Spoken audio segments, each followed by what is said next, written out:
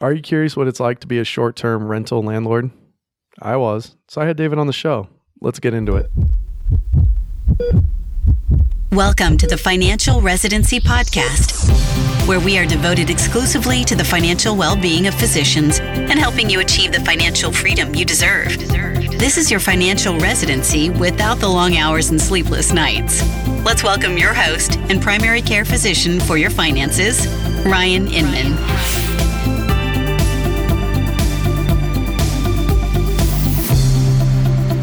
What's up, everyone? Super excited you guys are here. Thank you so much for taking out the time in your day to listen to the podcast. Blessed to have you guys all here listening, and hopefully you guys get a lot of enjoyment out of listening to a finance podcast. Before we jump into the show, I want to encourage you guys to go to financialresidency.com, which is where the podcast lives, as well as my blog. And I've been talking a lot about student debt, public service loan forgiveness, disability and term insurance, what to look for. I know we've had some guests on the show talking about a lot of these things. I've decided to write some articles on there to further your guys' knowledge in that subject. So check it out, financialresidency.com. Getting into today's show, I've got a good friend of mine, Dr. David Draginas, who runs the Doctors Unbound podcast. And if you guys haven't heard this podcast, it's awesome. He's really trying to make a difference here, and I think he's doing a great job. His podcast tells all about inspiring stories about doctors doing extraordinary things, and he is doing extraordinary things. He's out of the Dallas area. He's an anesthesiologist by day, or I guess by night, because he does work a lot, but he's running this podcast, and I want you guys to check it out. That's Doctors Unbound. Today, we're going to be talking all about Airbnb. And, Dave and I were chatting one time, and we were kind of going back and forth, exchanging some stories, and he had mentioned that he runs an Airbnb for one of his rentals. And as you guys know, I'm a huge money nerd and love real estate. So naturally, of course, I'm going to be nosy and start asking a little bit more about Airbnb, because I don't really know what goes on in that side of the short-term rental market. All I've had is some long-term rentals, and so I was curious how it went. And as we started getting in, I said, you know what, let's stop here. This is amazing. Let's talk about this on a show, talking all about Airbnb, what to do, what not to do, what to expect, what it's like, because I didn't know these things. And, it actually is not a real, it's actually a pretty good physician side gig or a side hustle if you want, if that's something that you're interested in, or you can literally have the strategy to buy a rental property and just keep it short term. It's not something that I have done yet, but after the show, I might be a little bit interested when my rental comes due in August to check it out. So I'm going to jump right into the show with David, and we're going to be talking all about Airbnb. Here we go.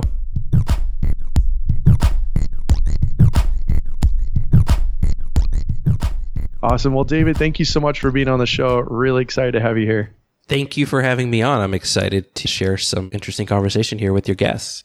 Of course. So David and I talk a lot on some various other things. And as we were chatting on one day, we talked about Airbnb, and David is like an expert on Airbnb. He's got a unit that he does. He's been doing it for a while. And I was like, we need to talk about this on the show. So excited to kind of jump right in.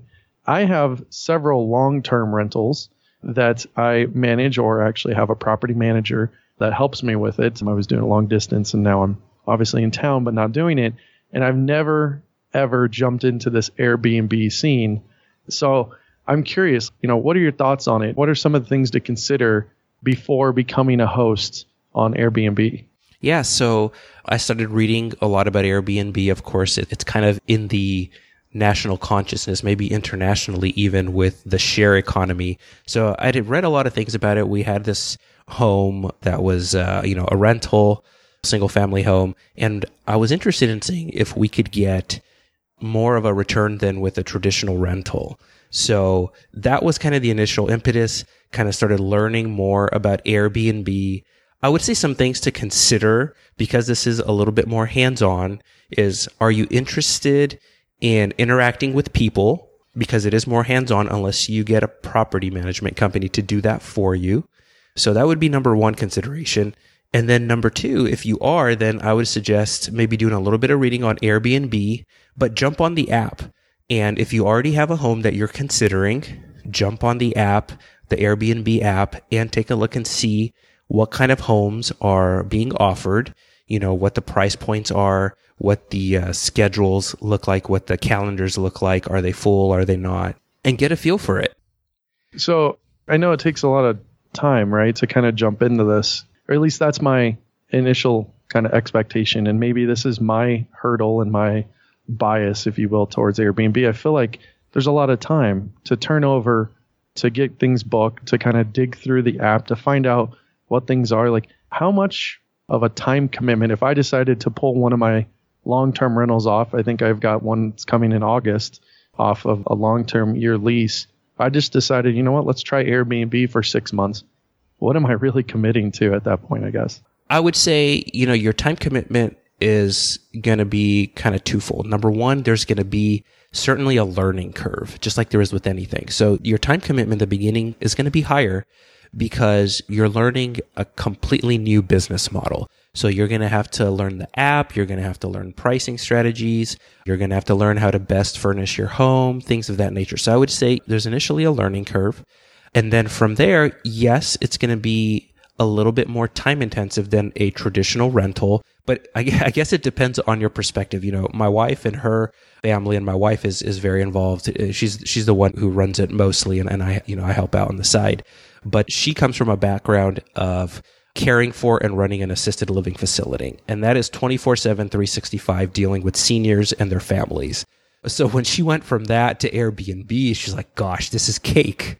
So it just depends on, on what your frame of reference is. So definitely way less intensive than that, but more intensive than a traditional rental. And I think having the perspective of higher returns, that's what you have to balance out. Yeah, that makes total sense. And, I know that you're a very successful physician. I don't know who listening knows of your story or not, but we'll make sure we get into a little bit of that. And I was curious, how are you doing all the work you're doing and on call and all these things alongside of basically Airbnb and doing this? So it makes sense that your wife is kind of stepping in and helping at least some of the management tasks. But, what are maybe some of those management tasks that you're kind of referring to? I know it's not as crazy as what an assisted living place would be doing, but, what are some of just from a high level, what is she doing from a management perspective? Sure. So the first thing that you're going to do is you're going to communicate with the potential guests. You're going to get inquiries through the Airbnb app, and people will have questions about your place. Now, interestingly, Airbnb rewards you for communicating quickly. So typically they say about an hour response time is what you want to shoot for. So sometimes even a quick message like, we'll get you more information soon, just basically having a response is rewarded. But basically, you're communicating with the guests. I mean, if you think about it, you're a bit of a salesperson, right? You want to tell them about your place in an honest way, but you also want to get the booking. So good communication skills are definitely key there. Yeah. So I've only stayed in, I think, Airbnb 2 or 3 times. This is something like from a real estate perspective, I really am curious on, how do you turn over units? Like, what is that from a management perspective in between bookings? Like, how quick can you book them? What is it in the day in the life of someone who manages this type of rental? So basically, in between bookings, you are going to clean and turn over the place. So there's a cleaning fee that you charge in addition to your nightly bookings to help with that. And then I think probably most people will have a cleaning crew. So that adds another layer to your management. So you definitely need to turn over the place, make sure it looks good, is clean. So that comes into it. So I think kind of like at a hotel, most Airbnb homes will have a check out of 10 or 11 a.m. and a check-in of somewhere around 4 p.m. And the reason for that is you need that time to turn over your unit. Mm-hmm. Yeah, it makes sense. I mean, it really is a replacement for a hotel. And, all these questions are kind of popping up in my head here. So like from a financial standpoint, how do I know how much the house is going to be rent for? If I look at it from a long-term rental standpoint, my house rents for $1,500 a month. And if I break that down, it's $50 a day. But comparing it to a hotel model where they jack up the prices on a weekend, how does that fluctuate with Airbnb? Do you jump in and change the prices all the time? Like, where do you start basically from that? Sure. So what I would recommend is if you're really serious about giving this a closer look, There's a software called AirDNA. Now, it is a paid software. It charges you $29 a month. Cancel anytime. I am not an affiliate. I'm not promoting anything that, I'm getting a kickback for, but we used it and I actually still have a subscription to the software. And I felt it was a worthwhile investment because I had a home that I was considering doing this type of business with, and I could input details about my home, specific details about the neighborhood, zip code, information about how many bedrooms and bathrooms the home would have. And then they really give you a breakdown of what your average daily rate would be, how it varies by season.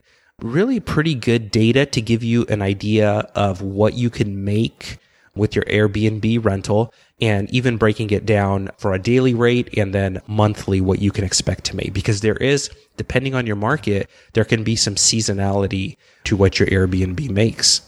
So seasonality, obviously changes. Summer in San Diego is going to rent for more than winter in San Diego.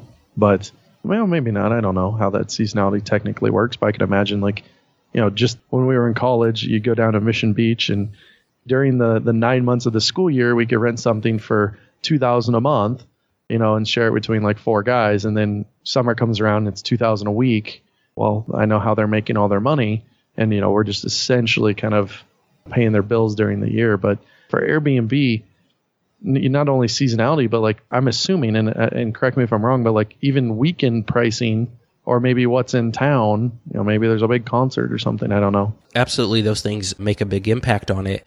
And it's basically your local market. So that's why I like that AirDNA software, because I could really break it down. But some other things to consider: if there are any hotels nearby in your city, jump on the hotel's website, start playing with the bookings, start playing with the reservations, and check out what the hotel is renting the room for during the week, during the weekend. You're typically going to see a jump in the weekend.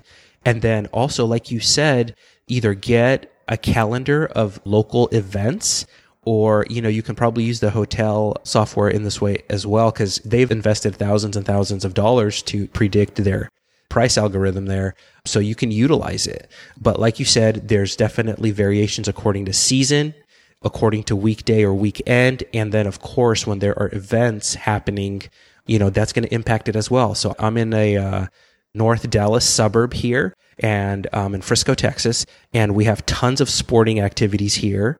So if there's a sporting event, I think they have the Division II National Championship that they've started doing here. There are concerts. There's a local MLS plays here. So there's all these activities that can impact it. I think they've even added conference tournament for one of these college basketball tournaments. So there's all this stuff that's changing. Get a calendar from your city or from, the nearby cities, and get a sense of what's going on, because that's going to affect, supply and demand, and it'll affect your prices. Yeah. And I think that's fascinating that there's something like a third party software like AirDNA. AirDNA, just the letters DNA. Yeah. Oh, perfect. We're talking to a bunch of physicians, so they get it, right? Right. So AirDNA, that has popped up to support Airbnb. I think that's fascinating that they've created something that's even better than what Airbnb is really providing on their platform. And, comparing to your competitors, I guess, again, know your market. And, before you kind of jump into all this, make sure you know what your local market can support, and maybe go through and look at some of the listings and see what your competitors are going to do. And they are doing. I love the idea of looking at what hotels do. They spend not just thousands, they spend hundreds of thousands, if not millions of dollars on all their software. I don't like copying competitors. I always believe that you need to be yourself and unique and be better than everyone else, for you to earn the business.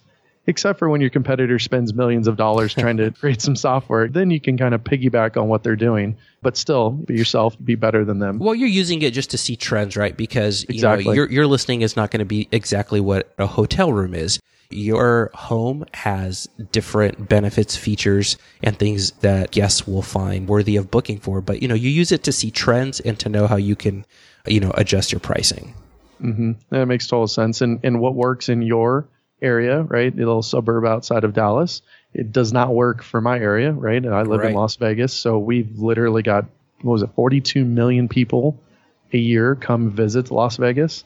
And, there's events and concerts and sporting events and conventions and all sorts of things here at all times. So I don't know how much that affects. Maybe like when CES is here and it's, a ton of people for that convention, it might make a big difference. But just again, know your market. I think that's a really, really great advice. So coming from the long-term rental, right? Because this is where I kind of live in this area of long-term rentals versus short-term. I don't have any furnishings or anything like that in my rentals. I make sure that, the carpet's nice and it's painted and fridge and microwave and all that stuff works, but I don't have couches and TVs and things. So what do you kind of put into these rentals? I mean, maybe if it's your house, your current house, it's very, very different, but what would you put into these rentals from a furnishing standpoint? Sure, absolutely. So you're definitely going to have to furnish them. So there's going to be a cost with that. Unless you are like a guru of home decorating, some basic sort of principles to follow. I forget where I read this, but basically the advice was classic decor in a clean space that's clutter free. And I think that just hits it. Think of the photo aesthetics first. So don't spend thousands of dollars on the most comfortable Tempur-Pedic mattress. Get a good mattress, but think of the aesthetics of the picture and the room first, and then that comfort second. And obviously, you're not going to put the most expensive mattress in there. The other things to consider is to maximize your beds, because you can think of it as the cost of your home per pillow. So the more beds, the more people you can sleep in it, theoretically, the higher you can charge. So things like sofa sleepers that pull out in the living room. If you have a master, you probably want a good king size beds, because that's what people are looking for. And then as many beds as you can get into the other bedrooms, assuming you have multiple bedrooms, bunk beds or full beds that you can either have apart for kids or bring together to accompany multiple couples, things like that. Basically, think of the beds that you can put into the home, because that will increase the amount that you can charge. That's crazy to think about. From the flip side of this, I'm thinking, I have a 3-bedroom, 2-bath place and all this. Like, I'm not trying to force 6 beds or 7 beds or whatever it is into that to charge more money on a long-term rental, because that's not how people want to live long-term, right? But the pricing is the exact opposite, which is, honestly, I find it fascinating, because I never really thought about it that way. You're talking about don't buy the nicest bed and don't do this, but you do have to have some comfort there. Otherwise, they're going to probably leave you a crazy, nasty review, right? Absolutely. So do you get stuff at like IKEA and you just kind of furnish it with IKEA stuff, or does it need to be nicer than that? I look at what we have, and it's like half our stuff is probably IKEA. So I don't know. I would furnish a place for Airbnb with nicer than what I currently live with, but I'm just curious from someone who does this. Yeah, I think IKEA level is reasonable. I think we've got, one of these Tempur-Pedic type mattress, not in every bed, but I think in a couple of the beds, because some of the furniture we already had was in great condition, and then some we added to finish out the home. And I think we added like one of these Tempur-Pedic type mattresses, but it wasn't that brand. It was something that could have been on sale, but had good reviews. So it gives you a chance to be a bargain hunter, right? Some people, I think, although I haven't utilized Craigslist or things like that, some people look out for deals, maybe not for, obviously not for a mattress or beds, but for some of the other decor. There are ways that you can be creative to bring your costs down. To give you an example, I know we went, when we were initially furnishing a home, I think we went to Ashley Furniture. I found a salesman there, and we knew that we were going to be purchasing a decent amount of furniture. I think we were like somewhere in the $5,000 range. And we were able to negotiate with them. It's like, okay, they had some sales going on. I said, okay, if I do a big purchase, what else can you give me? You use your negotiation skills, and, you figure out ways to get value, right? You don't want something that's going to break down easily because it's going to get used. You're looking for that value.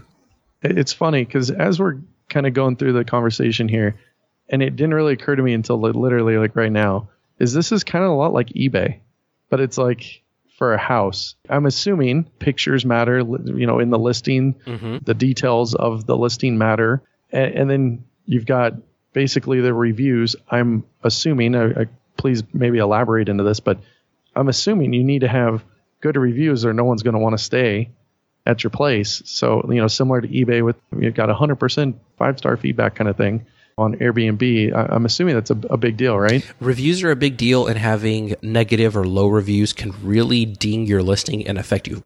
Fortunately, we haven't had anything like that. And I think there are some things you can do to help you along the way. So number one, for the first however long, my wife would go and meet every guest that checked in, especially when we first started. Part of this is just her. Like, she's a great host. She loves to serve and host and make people feel welcome. It's just in her nature.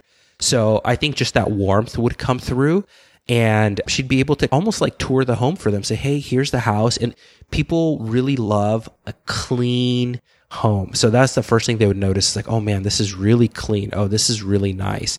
So that initial presentation, like you said, investing in something that's pretty nice and clean is huge. And then if you can do that, at least in the beginning, when you get your first couple of reviews, is to kind of tour the home and show them. You make them feel welcome.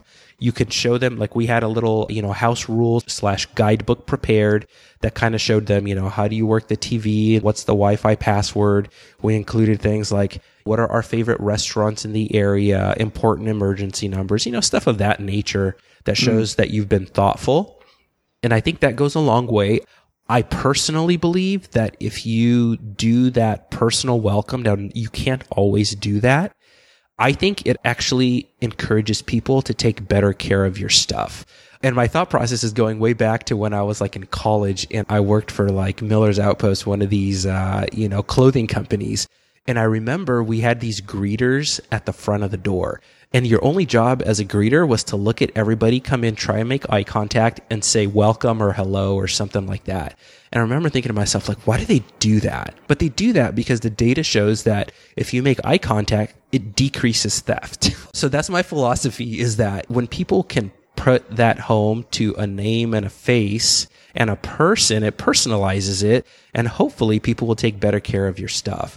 We found that by and large, people who utilize Airbnb are great guests. We've now used Airbnb on our vacations multiple times. You treat the place like it's somebody's home. And I think by and large, that's the case. You're going to have some bad experiences, pretty rarely here and there, but by and large, people usually treat the place pretty well.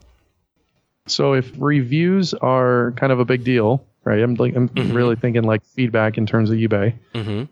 How do you deal with guests that are pissed off? And maybe you're just such an awesome host, you don't have it, but if someone was super pissed, or, obviously the happy ones, it's easy, we know, but I'm curious, like, how would you kind of deal with that? So one thing you can do is shortly after they leave, you can send them a personal note and say, hey, I really strive to take great care of my guests and take pride in my rental. If there's anything that wasn't to your satisfaction, I would appreciate you telling me privately so that I can fix it for the next guests. So you can take that angle. And the other thing is, if you do not review the guest, then I don't think that their review shows up on your profile. So let's say there was just, because we haven't had that experience of an angry guest. People pretty much love our place, but we have had like one or two bad experiences where the person kind of trashed our place. Nothing like big broken, but like left it in like really rough, dirty shape, So then our question is like, how do we handle this? Because if we review this person and give them a negative review, well, then they're going to negatively review us and drive our listing down. So we've chosen to not review those guests. Okay, you know what? We're going to cut our losses. We're not going to rent to you in the future. And we'll just kind of, go our separate ways. And how does Airbnb protect you in that sense? Like, what if someone just came in and just destroyed your place and caused a bunch of damage? So they have $1 million insurance policy, but I believe that kicks in after your personal insurance policy has been exhausted. That's the only recourse. You can't. You've seen it on the little app, and it's funny that I maybe noticed this, but maybe it's the weirdo in me. But like, if you got sick and you took an Uber and you like throw up in their car or something, like they charge you a cleaning fee, and they have this whole like procedure. Like, does Airbnb have that kind of procedure if anyone like destroys a bunch of stuff in your house? Sure. So let me just add one other thing, and you can have a deposit in there. Some of these websites that talk about Airbnb and teach you about it and whatnot, some of them say don't have a deposit because it decreases your bookings. Well, we have, I think it's a $500 deposit, which is, fairly high, and we have no intention of removing it. We have plenty of bookings. we feel like it gives us a little bit of a buffer there. And I also think, if anything, it may even have the guests self-select themselves. So if you're looking at it and that booking fee is looking like it's too high for you, then maybe you're not the right fit for our home. So that gives you some level of protection. We're talking mostly about Airbnb today. We also have the home listed on VRBO. And I will say that Airbnb's customer service, while not like amazing, is way better than what we've experienced with other platforms. And how important is it to be on those other platforms? I think Airbnb is definitely the dominant player. We added VRBO/HomeAway to sort of help get our home full of bookings. I would say we still get a few from VRBO, but I will say this, Airbnb's platform, their app, the flexibility of what you can do with the schedule for a host is so much better. And then even calling in and utilizing their customer service is so much better than what we've seen from the competition. Interesting. Okay. Yeah. I mean, there's going to be competitors popping up here and there. And, I think that's fascinating that the biggest and best one still has been the biggest and best. That's why they're the biggest. And I think that's why they're continuing to dominate, because their app and because of the, behind the scenes customer service. Mm-hmm.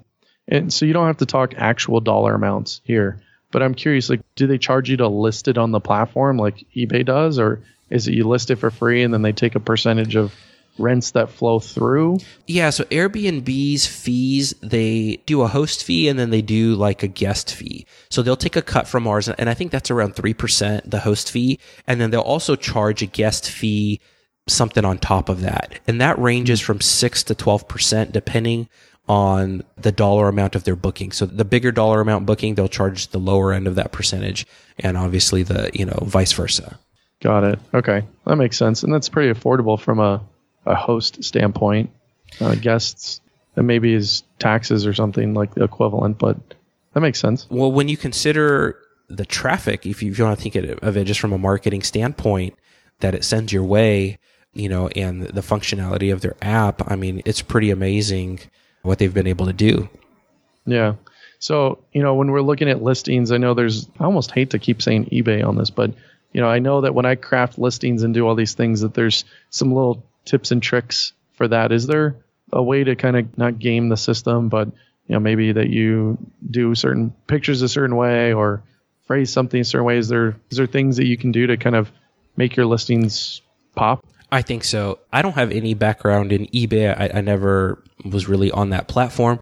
But if you understand anything about marketing, I think you need to treat your listing as if it's an ad.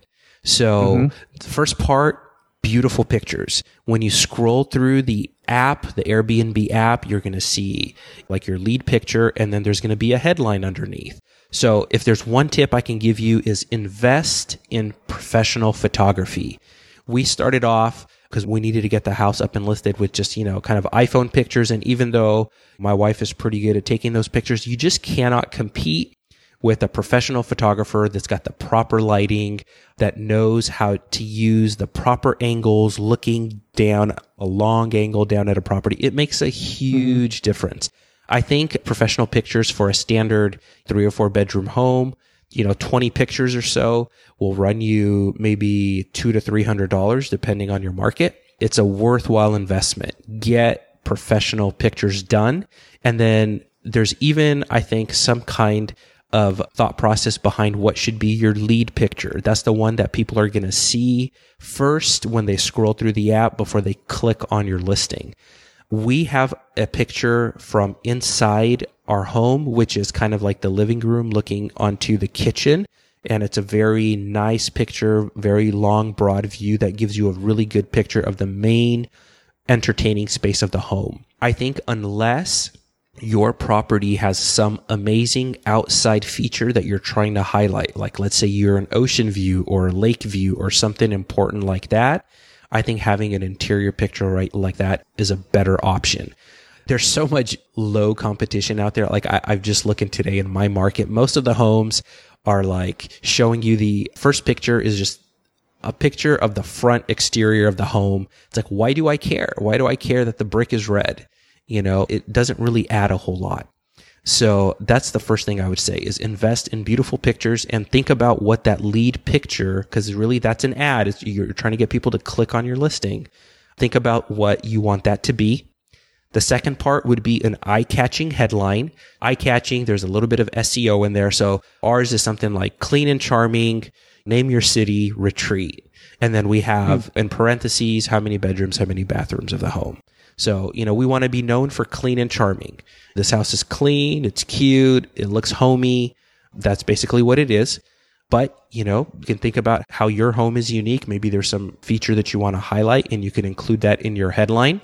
Then once people click on it, they can have some kind of a good punchy descriptions when you actually fill out the description once people are actually clicked on your listing. And then the part that is sometimes overlooked is people will click on your profile because they want to know who they're renting from. So having a very nice picture where you're smiling and having kind of a friendly and trustworthy and interesting little profile there can go a long way. So those are kind of the 4 elements of your listing. And if you think about it as an ad, as marketing, I think that will help you. Those are great ideas. And, you're not selling real estate, right? You're selling the trip that they want to have. Right. So, why would you take a picture of the front of your house versus the part that they actually care about, which is inside the living? Or if you're, renting from San Diego, Orange County, and you have a nice ocean view, 1, I'm jealous, but 2, you should show people that because that's probably what they really want to see when they rent the place. So, and we sold 2 properties last year, 3-bedroom, like 1,800 square feet here in Vegas. And it was like $350 or $300 to get professional photos. So you're spot on right there. And really, you don't have to do it more than once. It's not like you're selling and buying and doing all these things. So a couple $100, you're already going to be furnishing, doing things, spend the extra money. I just know that from a real estate perspective, that makes a whole lot of sense. So, right. The other thing I would add now that I'm thinking about it is if you think your home will have sort of an avatar guest, what I mean by that is who do you think your home most going to be appealing to? Think about them when you're decorating your home and when you're taking the pictures. I think traditionally for family vacations, probably the wife or the mom is going to be the one who's looking through and doing a lot of the booking. So that's something to keep in mind as far as your decor, how you present it.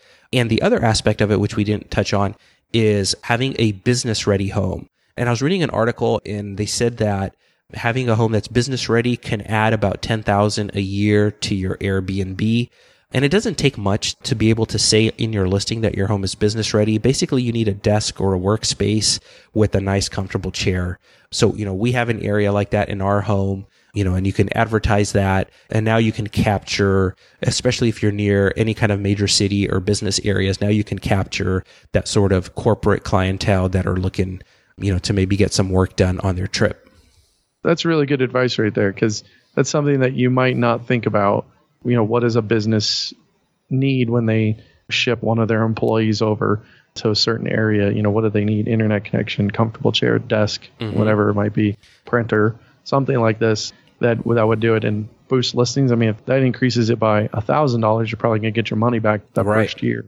That's definitely some good advice right there. The other thing that helps with the business ready and also really any listing is we now have a smart lock on our front door. And so that makes it easier because sometimes you can't be there, to let them in. Maybe they're coming in, they've got a really late flight or their flight's been delayed and they're going to get in at midnight and you can't be there and, and you don't want to have stress on your guests because they think they got to make it there by a certain time for you to meet them. Then, we've got a smart lock and, you can get them the code and that works really well as well. I have become a little bit of a fan of these smart locks because we actually have one on our house. And now I hate having keys. I never use my key. I get annoyed when I have to use my key. Like if the lock, because they're ran on batteries, they do die.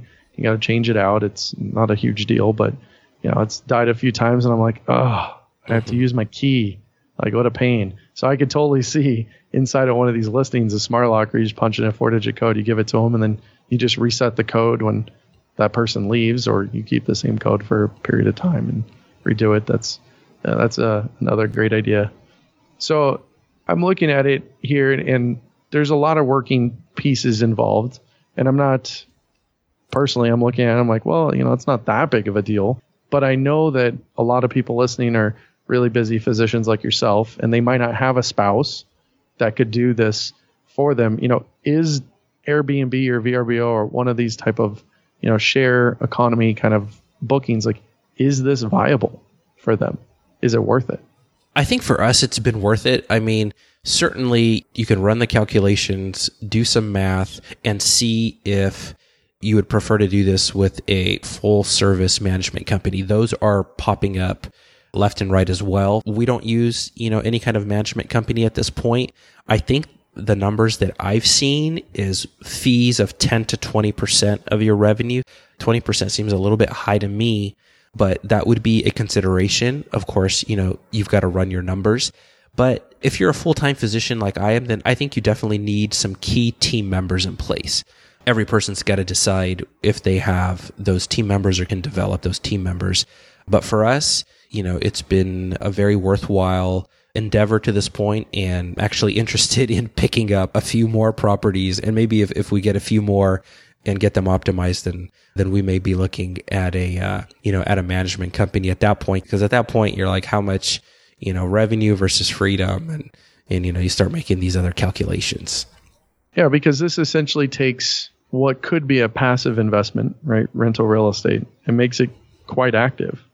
Yeah, I mean, it's definitely less passive than just having a long-term rental. I've got a long-term rental as well. It's not completely passive, but definitely less management than something like this. But the returns are significantly better for something like this. So it depends on what's more important to you, I guess. Now you sound like a financial planner. It depends. It depends. And what's more important to your situation. I mean, that's like a perfect financial planner right there. If this doctor thing doesn't work out, I'm going to talk to you. There's hope for me. There's always room over here, bud.